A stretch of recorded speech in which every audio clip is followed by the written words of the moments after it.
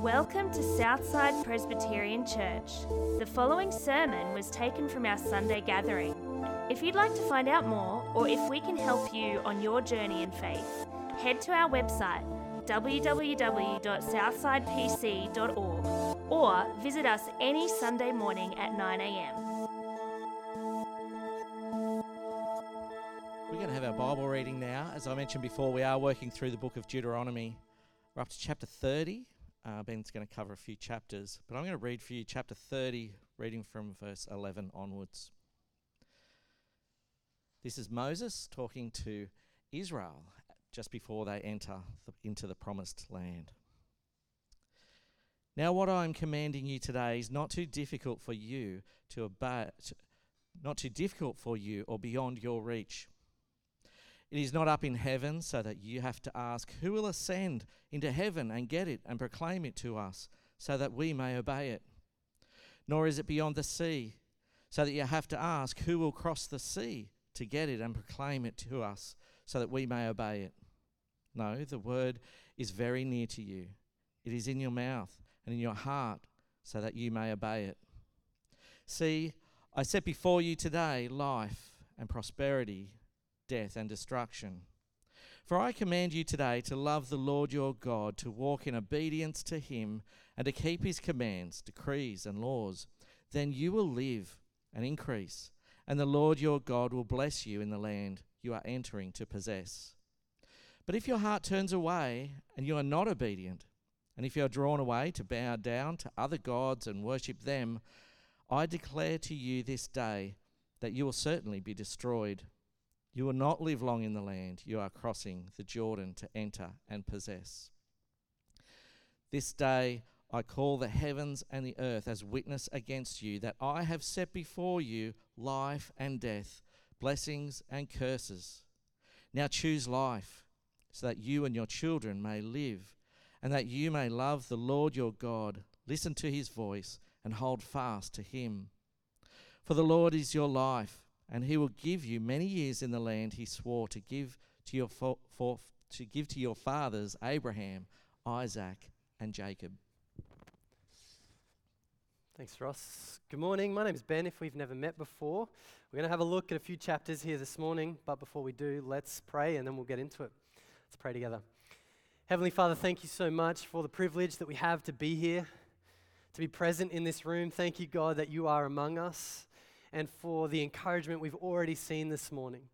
Lord, we pray now that as we open up your word, that you would shape us, that you would change us, that you would comfort us and encourage us. And we pray, Lord, that we might meet with the living God, and that as we walk out this morning, that we'd be different because of it. And we pray this in Jesus' name. Amen. So over the last 4 weeks at Southside, we've been running a course called the Alpha Course, which is helping people see Christianity and what it means. And I just want to thank you for your prayers if you've been praying for us over the last 4 weeks. On Tuesday night, we had a moment where we asked the question, what is faith? How do we have faith? And from Tuesday night, we had at least one person make that decision to put their trust in Jesus for the first time. So it was such an amazing night on Tuesday night. And it just reminded me of how much I love this course. It's such a great journey that you can go on exploring Christianity in a safe way where you get to ask your questions. And a few weeks ago, one of the questions that someone asked me before the course was on was just this really simple but profound question where they asked the question, why does it matter? Now, the heart of it was, why does Jesus matter? Why does trusting in God matter? Why does this, the Bible, and what the Bible says, why does this actually matter? And I thought it's such a good question.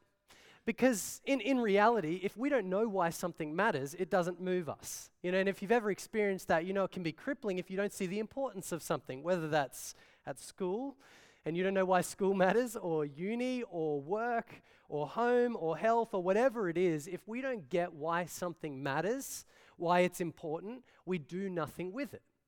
And so that's true in all of life, and it's particularly true when it comes to Christianity. In fact, some of the most important questions that we can ask and answer is, why does Christianity matter? Why does Jesus matter? Why does the Bible matter? Why does trusting in God, why is it so important that we can figure this out and get this right?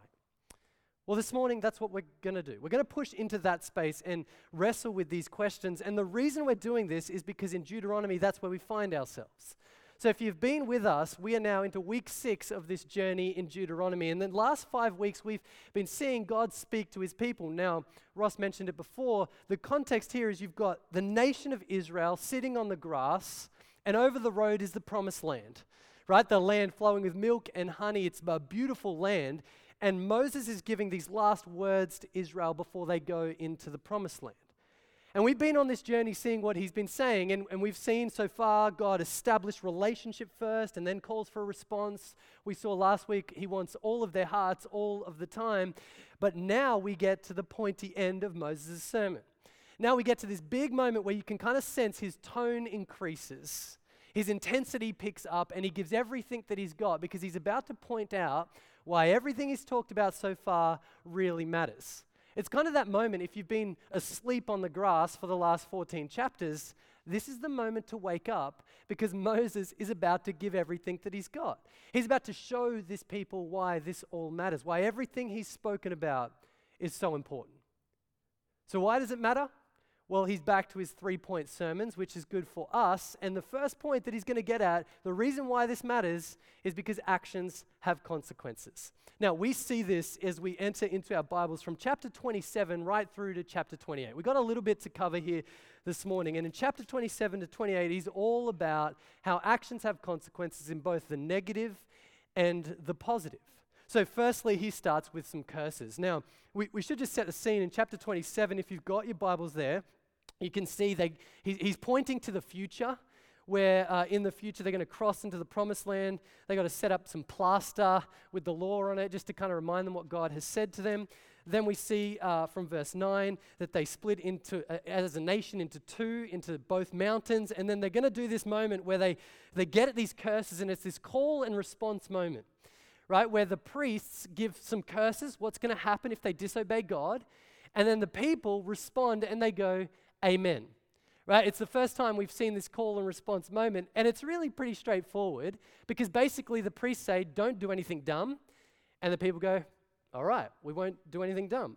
Now, we see this from chapter 27, from about verse 9 and 10, it says, obey the Lord and follow his commands that I give you. And then we get the curses. In verse 15, curses anyone who makes an idol, right? Don't do anything dumb. And the people go, amen. Then we get again, verse 16, curses anyone who dishonors their father and mother. That's fair enough. The people say, amen. And then we get this over and over again in the rest of it. It's all straightforward if you're following it. Nothing really new. You know, don't do dumb stuff is essentially, there's verse 18, cursed is anyone who leads the blind astray. And the people are like, all right, we won't do that. But it's summed up in verse 26 where it says this, cursed is anyone who does not uphold the words of the law by carrying them out. And all of the people said, amen. Very good. You can tell we don't do this that much either here at Southside. But do you see the point? What's the point of all this? Well, the priests go, this is what happens. Actions have consequences. If you disobey God, there's going to be a punishment for it. And the people go, okay, we get it. Amen. We understand it. Right? And his point is actions have consequences. Now, it does feel a little bit like a parent talking to a child, doesn't it? You can have the land if, repeat after me, you obey God. Don't disobey God. That's almost what it feels like, but they get it, they're all in on it, and then they say amen. And then we get, so curses to begin with, 11 verses of that, and then in chapter 28 we get some blessings, and this is the good stuff. In fact, if you're someone who highlights in your Bible, you've probably got 28 highlighted and not 27, but basically the point of this is if you obey God, it's going to go well for you. In verse 1, he says this, if you fully obey the Lord your God and carefully follow all his commands I give you today, the Lord your God will set you high above all the nations. And what do the blessings look like? Well, pretty much in all of life. They'll be blessed. Everything will go well from them, from the land to their relationships, to their wars, to their food, to their agriculture. Basically, all of life will go well for them. And then he kind of sums it up in verse 13 where he says, the Lord will make you head and not tail. If you pay attention to the commands, and the idea of head not tail is above all the other nations. If you listen, pay attention to the commands of the Lord your God that I give you to this day and carefully follow them, you will always be at the top, never at the bottom. Do not turn aside from any of the commands I give you today, to the right or to the left, following other gods and serving them. So you see the picture. Actions have consequences. If they disobey God, it's going to result in death. But if they obey God and listen to Him, remember, relationship first. God established this relationship with His people. If they respond to Him, it's going to go well for them. All of life, pretty much, is going to be good for them. Now, it's at this point that we kind of get it, right? That makes sense. You've got curses and you've got blessings. If we disobey God, death. If we obey God, life. That's essentially it. And the point's been made. In fact, the balance here is 11 verses of curses, 14 verses of blessings. So the good stuff just outweighs the bad. That's the kind of balance that we like in life. Good outweighing the bad. And he's made his point. And so you kind of, if you were to suggest what's to come next, you would take a guess to say that, okay, they're going to go into the land next. He's laid out what's going to happen if they don't, that actions have consequences. So the next step is they go into the land. But what we see is not that. In fact, what we see is that Moses goes back to the curses. And it's not just, I missed a curse here or there, I missed the punishment for if you disobey God, but he goes back to some of the most brutal, savage curses that you can possibly imagine. In chapter 28, from verse 15 right through to the end of the chapter, if you read it, it just feels raw and confronting because he's doubling down on the curses. So what's he doing here? Well, let's feel the weight of what he's doing. Let's feel the weight of these curses. Verse 15, he says this, if you do not obey the Lord, so he goes back to it, the Lord your God, or carefully follow his commands and decrees that I am giving you today, all these curses will come on you and overtake you. And basically the curses are this, all of your life will be bad. Everything. From the food, you'll go hungry. The land won't produce for you. Your wars, you will lose. Your relationships will fall apart. You'll be kicked out and scattered among the nations. So it's not just like, oh, there's going to be some bad stuff. It's like, no, this is the most horrible thing you could possibly imagine. If you disobey God, it's going to go really bad for you. But what's the key in this chapter? The key is that God is going to do it. Okay, so have a look. Verse 20, the Lord will send on you curses, confusion, rebuke you in everything because of the evil you've done. Verse 22, the Lord will strike you with wasting diseases, with fever and inflammation. Verse 24, the Lord will turn rain of your country into dust and powders, drought upon you. Verse 27, the Lord will afflict you with the boils of Egypt and with tumors. Verse 35, the Lord will afflict your knees and legs with painful boils so that you cannot be cured. Verse 49, the Lord will bring a nation against you from far away and you will lose that battle. Verse 61, the Lord also will bring on every kind of sickness and disaster. And then feel the weight of this from verse 64. Then the Lord will scatter you among the nations. From one end of the earth to the other, there you will worship other gods, gods of wood and stone, which neither you nor your ancestors have known.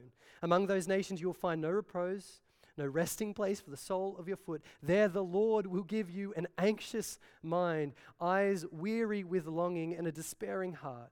You will live in constant suspense, filled with dread both night and day, never sure of your life. In the morning you will say, if only it were evening. And in the evening you will say, if only it were morning, because of the terror that fills your hearts and the sights that your eyes will see. The Lord will send you back in ships to Egypt on a journey I said you should never make again. There you will offer yourselves for sale to your enemies as male and female slaves, but no one will buy you. Do you feel the weight of what Moses is saying here if you disobey God? It's not just life's going to be a little bit difficult. Everything is going to fall apart. Physically, you're going to have no food. Your body is going to be sore even to walk. Emotionally, anxiety, depression, you're going to long for the day to be over and the next day to begin, and that cycle is going to continue. Emotionally, you're going to be all alone. You're going to sell yourself as a slave, and no one will buy you. And spiritually, God will be far from you. You'll be worshiping gods that can't see or hear or speak or do anything about your problems. And you will be scattered from the land. Everything will fall apart. If you disobey God, it's going to be bad. Now, there's a couple of questions that we've got to ask at this point. And the first question is, how could God do this? Right? Isn't God supposed to be a loving God? How could he do such brutal curses upon his people? Why this amount of punishment upon his people? Well, it's an important question to ask, an important thing that we think about for a moment.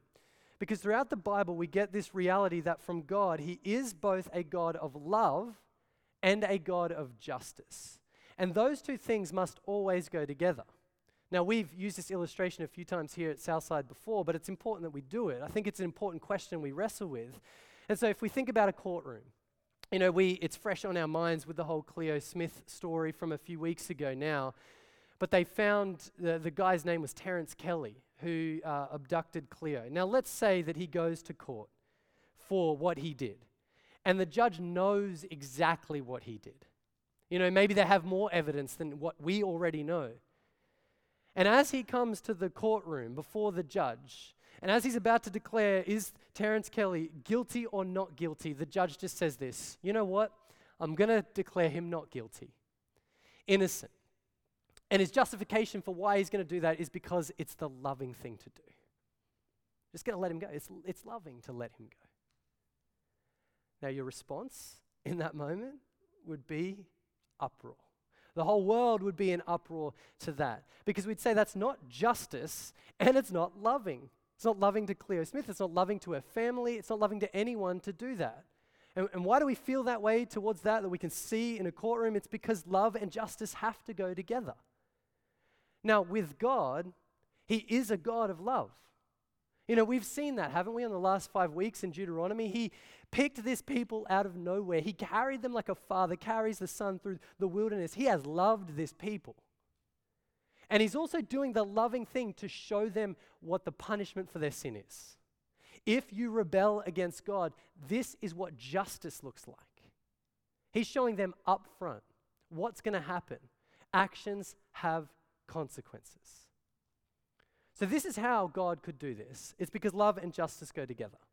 And this is what we're seeing, Moses' first point of why this matters. It's because of this reality. If we're considering what's important, what we do has a reaction. But there is a second question we must ask about these curses particularly, and the second question is, why is it all so dark? If you were to read that, we skipped over a bunch of it, but it is pretty dark. Why is it so dark? Why is it so depressing when you read through that? Well, I think if Moses is a little bit pessimistic about this people, he has reason to be. Moses has been their pastor for the last 40 years. He's heard their complaints in the wilderness. I think when he looks at this people, he's pretty pessimistic about their chances in the future of doing the right thing. And so what we're about to see leads us into the second point, and it answers why it's so dark. It's because of the hopeless reality of the human heart. Moses gets what this people are like. Now, we see this as we go into chapter 29. In chapter 29, verse 1 begins with this covenant renewal, and it's almost like a renewal ceremony. If you've ever seen them, like X amount of years after someone gets married and they have a service to renew their vows. This is almost what's happening in verse 1 between God and the people. They're renewing their vows. But Moses is sitting there in the corner going, I don't think this is going to work. And he tells them that. So verse 2 rolls around. He says, listen, you guys have seen all that God has done in Egypt to Pharaoh and all his officials. So you've seen it, right? You've seen the miracles. But look at verse 4. But to this day, the Lord has not given you a mind that understands, or eyes that see, or ears that hear. Moses is showing us the hopeless reality of the human heart. They saw what God did. They saw the miracles. They saw God bring them out of Egypt. They saw God defeat those two big giants that no one gave a chance, Sihon and Og. They saw that happen with their own eyes. They watched the miracles. They watched fire by night and the cloud by day. They saw it all, and yet they didn't see. He says, you were blind to it. Spiritually, you were blind to it. You had eyes, but you didn't see. You had ears, but you didn't hear. You had a mind, but you had no idea what was going on. You didn't understand. Moses is skeptical of these people. It is interesting too at this point. Often today I've heard people say, if I could just see a miracle, then I would believe. Israel saw miracle after miracle after miracle, and yet they didn't believe. They didn't get it. They didn't see. And so Moses says, you guys are spiritually blind. You don't get it. You have eyes but don't see, ears but don't hear, a mind that doesn't understand. And then what he does is he paints the most bleak future. In chapter 29, he says, listen, you're going to go and worship other gods, and then you're going to do your own thing, and then what's going to happen in the future is God's going to judge you, and you're going to be kicked out of the land, and every nation of the world is going to look in and ask about what's happening. And then have a look at this, verse 24 at the end of 29. All the nations will ask, why has the Lord done this to the land? Why this fierce, burning anger? And the answer will be, it is because this people abandoned the covenant of the Lord.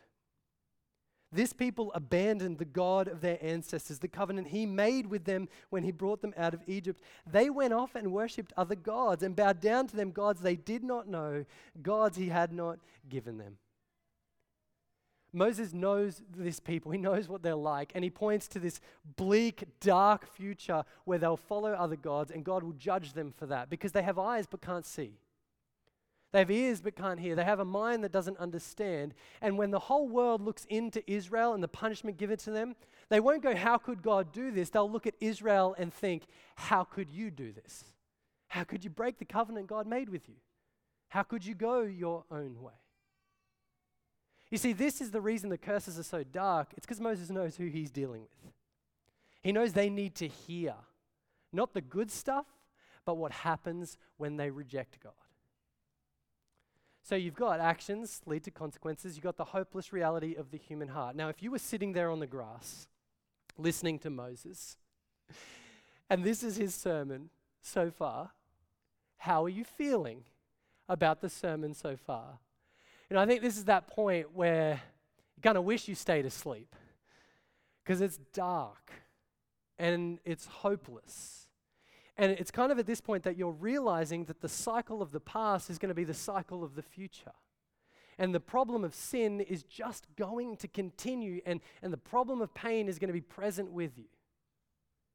And so you're sitting on the grass listening to Moses. And it all feels hopeless. It all feels dark. And it's here also that I wonder if we could hear a voice that would say, okay, Moses, so what are we doing here? What's the point of this then? If it's all dark, if the cycle of the past is going to be the cycle of the future, then what are we doing here? Why are we just living in this hopeless reality? And it would be to that question that Moses would speak chapter 30. Because as chapter 30 rolls around, we see Moses' third point of why this matters. It's because only God gives life.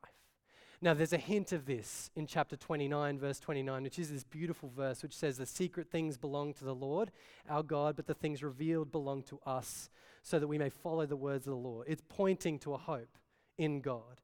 In chapter 30, we see again there's this hint of this, that if they return to God in verse 2, God will have compassion on them in verse 3. We see a hint of this in verse 6, where it says the Lord God will circumcise your heart, which is weird language, but today's version of that is to change your hearts. God will give you the hope to trust and love him, but he spells all of this out, the hope of God, from verse 11, where he says this.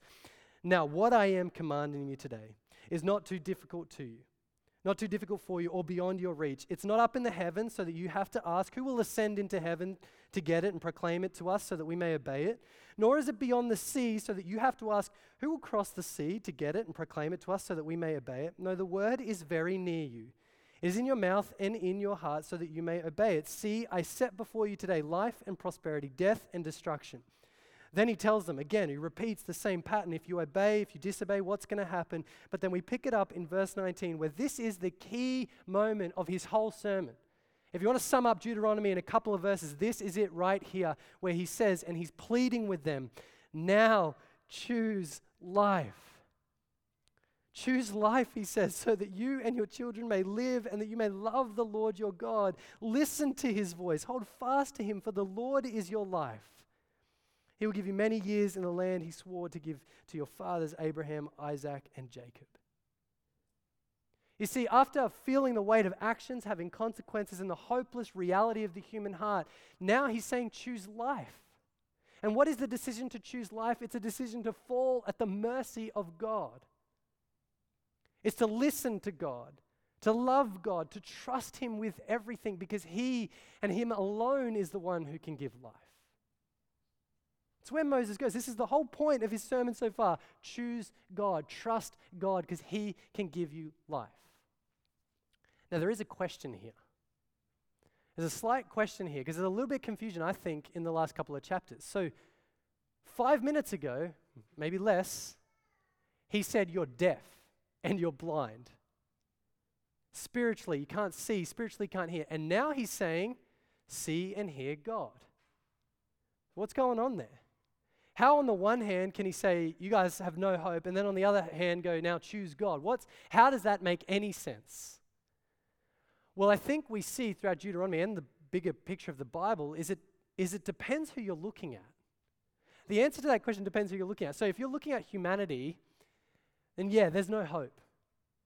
Humans are, we are sinful. We are broken. We can't even live up to our own standards. Does that ever get to you? It gets to me, like you apply a little bit of pressure to your life and we crumble. A little bit of stress, a little bit of lack of sleep, a crying baby, and all of a sudden, we just crumble under that. And I can't even live up to my own standards.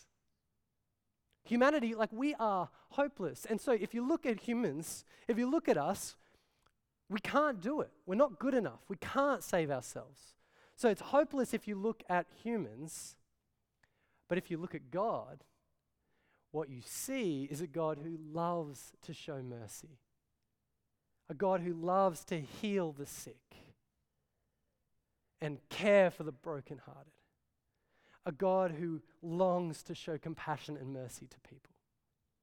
You see, the confusion of it really does depend on who you're looking at. If you're looking at humanity, we can't do it. We can't save ourselves. But if you're looking at God, there is hope. Now, if there's still a bit of confusion how this works out, this is how my story played out. So for me, I grew up in a home where I was taught about God. And I was taught about Jesus from an early age. But what happened was, over time, I thought I was really good. And I was kind of that religious kid that was also sinful and thought I was like the best thing to enter into your life. And it was the worst, right? You just wouldn't want to be around me. But it wasn't just like I was death to other people, but my decisions led to a kind of death for myself. Because even though I kind of knew some stuff, I was pursuing the good life in and of myself. And the good life. And so what would happen is on the outside it would look good. So I'd have these, drink ups that might look like they're fun. But there were time and time again that I remember it was leading to this kind of death where I would, I remember it, you drinking up and then going to sleep at night weeping because of the darkness that you're feeling in your life. Like an 18-year-old guy who thinks he's untouchable being broken by the darkness that he feels in his life. This is my story. And so I remember at one point, for whatever reason, I read this book called Finally Alive by John Piper. And I can't even tell you if it's a good book because I didn't finish it. But I remember reading a third of it. And in that book, he just goes verse after verse after verse of how humanity can't save themselves. How we're actually not good enough to save ourselves and nothing we can do to save ourselves. And all of a sudden the penny dropped for me that I wasn't good enough and I couldn't save myself. Now that sounds like a pretty depressing place to be, especially for someone who was already feeling depression. Doesn't that just sound like the worst thing ever? And yet it was the complete opposite.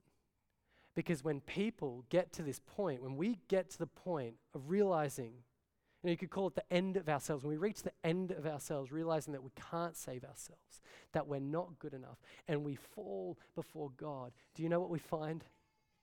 We find a God who loves to show mercy, a God who longs to show compassion, a God who is willing to give second chances, a God who is welcoming us in.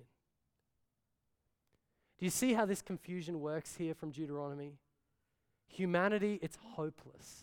But when we look at God, what we see is a God who loves to show mercy.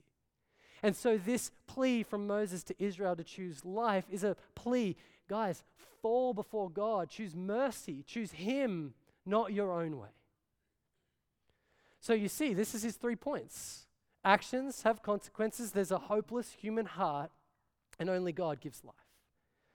Now, throughout this series, we've been asking this question, okay, so what do we do with this? What do we do with this as we're listening to this? And there's 3 steps that we've been making as we've been going on this journey. So the first step, we go, what does it mean for the original audience?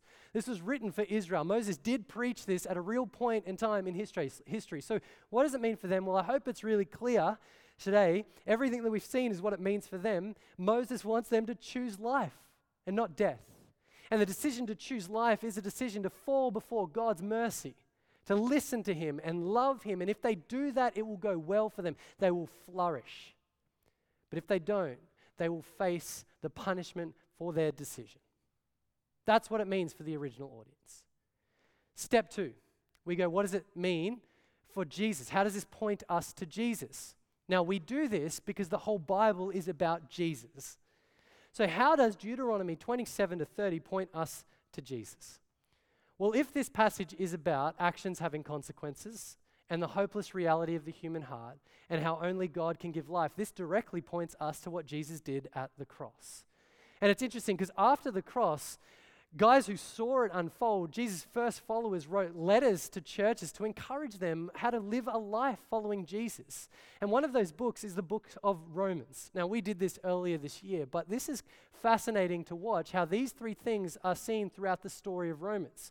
So in Romans 1-6, what we see in the opening chapters of Romans is it's all about how actions have consequences. If you know it, right? I mean, you get those famous verses in Romans chapter 3 that there is no one righteous, no one good, no one who seeks God. In chapter 6, verse 23 is the kind of the sum of all this where he says, the wages of sin is death. You know, in 1-6 of Romans, there is a whole lot here about how actions have consequences, and if we are going to rebel against God or reject him, then we're going to face the consequences for that. And it's death. It's eternal separation from God. The whole story of the Bible is pointing us to this reality. But then you keep reading Romans, and you get to Romans 9, and Romans 9 is all about the hopelessness of the human heart. In fact, there's this one line in Romans chapter 9 where it says this, it does not therefore depend on human desire or effort, but on God's mercy. And it's almost like Paul is saying, guys, you're spiritually blind. You have eyes, but you can't see, ears, but you can't hear, a mind that doesn't understand. You can't save yourself. You can't do it. But if Romans 9 leaves you feeling this sense of hopelessness, well, then Romans 10 comes on board. And in Romans 10, what we find is Paul uses language from chapter 30 in Deuteronomy to point us to where we turn in all of this, to the only God who can give life. And notice how he does this. In chapter 10 of Romans, he says this, verse 6, he says, but the righteousness that is by faith, and righteousness just means being declared innocent or not guilty. The righteousness that is by faith says this, do not say in your heart who will ascend into heaven. Does that language sound familiar? That is to bring Christ down. Or who will descend into the deep, that is to bring Christ up from the dead. But what does it say? The word is near you. It is in your mouth and in your heart. That is, and here Paul, he's showing us what Deuteronomy 27-30 points us to Jesus. That is the message concerning faith that we proclaim. If you declare with your mouth Jesus is Lord and believe in your heart that God raised him from the dead, you will be saved. Only God can give life. And that's the whole reason Jesus came. He came into the world because actions have consequences. He came into the world because people couldn't save themselves. There's nothing they could do. They can't be good enough. But as Jesus died on the cross and then was raised and then ascended into glory, what Jesus did in that moment was giving people a hope of life, not death. So the choice for life right throughout the Bible is a choice to follow Jesus and love Jesus. Because anyone who confesses inwardly that Jesus is Lord and believes that he's alive will be saved.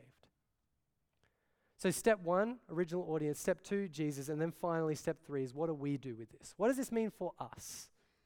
Well, I think today there's 2 things that it means for us, this passage. Firstly, the first thing it means for us is we've got to get our own affairs in order. You know, whenever we're reading the Bible, we have to recognize that it's firstly speaking to me. What does it mean for me? And I think as we read this passage, it's about me getting my affairs in order. It's about you getting your affairs in order. See, actions have consequences. You know, it does. We have a God who sees all and knows all. And sin leads to death. And there's this reality, you can't save yourself. There's nothing you can do to save yourself. You can't be good enough to save yourself. You can't do enough religious stuff. Doesn't matter what clothes you wear. Doesn't matter what things you do. Doesn't matter how much money you give. You just can't do it. In and of ourselves, we can't save ourselves. But there is a God who offers life. You see, the decision for me, when I realized I couldn't save myself, to fall at the mercy of God was the best decision I ever made. By such a long shot. The best decision I ever made was to fall at the mercy of God, because there you will find it. Now this morning, I wonder if you're here this morning and this is the invitation you're feeling. Maybe you've been on a journey for a little while. Maybe it's been a long journey. Maybe it's been a short journey. Maybe, you're just here today for whatever reason, but there's this sense that God is inviting you to find life. He's inviting you to see that sin leads to death, that we can't save ourselves, but that Jesus is the offer for life. If that's you here this morning, all we've got to do is inwardly believe that Jesus is Lord, that he is King of my life and King of everyone's life, that he's King of the universe, that he's Lord, and that he's alive. And this morning, what we're going to do in a moment, we're going to pray, and in that prayer, I'm going to give you a chance. If you want to do that inwardly, you can pray that with me. And then it says outwardly, if you confess with your mouth that Jesus is alive. And so there's this invitation to speak to whoever you came with or whoever's around you about this truth. But there's this chance, first and foremost, to get our own affairs in order. That's what it means for us. But then there's a second thing it means for us here this morning too. The second thing it means for us is we've got to remember this matters most. That was the question we began with. Why does this all matter? And I hope you can see now why it matters. It's because of the spiritual realities that we're presented with in the Bible, that heaven and hell are real. Sin leads to death. People can't save themselves. Only Jesus can bring life. And this truth is something that we need to make sure is at the top of our lives. It's something that drives us more than anything else. Now, I think this is something we need to hear right now, at least over the last couple of years. It's one of those moments where I just feel like this is a moment for us where we need to remember this, because there's so much in our lives right now that is just distracting us. I've been talking to so many people about the distractions of their life. Here at Southside, whether it's job distractions, whether it's work has shifted and there's more responsibility, or work has shifted and there's less responsibility. Whether it's new jobs or whatever the circumstances around work can bring us this distraction. Or it's the distraction of being a stay-at-home mum or a stay-at-home dad, where it's difficult and it's hard. It feels like finally in Brisbane, Queensland, we have the global pandemic finally on our doorstep. This is providing us confusion and pain and difficulty. There's all sorts of flow-on effects of all of that. There's distractions of Netflix, distractions of our phones being in our hands all of the time. And then there's the distraction of living in an outrage culture. Where everyone's raging about something new every 5 minutes. And what happens is all of this builds up to be this great distraction. Now listen, I'm not saying that's not important. Of course it is. Of course there's certain things in there that are important. But I think one of Satan's big efforts in moving us away from what we're supposed to do is to distract us. In fact, it was in his book, so C.S. Lewis was a great theologian. It was in his book, Screwtape Letters, where he said the number one tool for Satan was distraction to get Christians off from doing what they're supposed to do. And the way that he distracts us is not by moving us from what matters to what doesn't matter. It's usually from what matters most to what matters, some amount. And so what do we do with all of this? Well, I think this morning it's an invitation to remember this truth here that we've wrestled with today matters more than anything else. The spiritual realities of heaven and hell matter more than what's going to happen in the next couple of months in our world.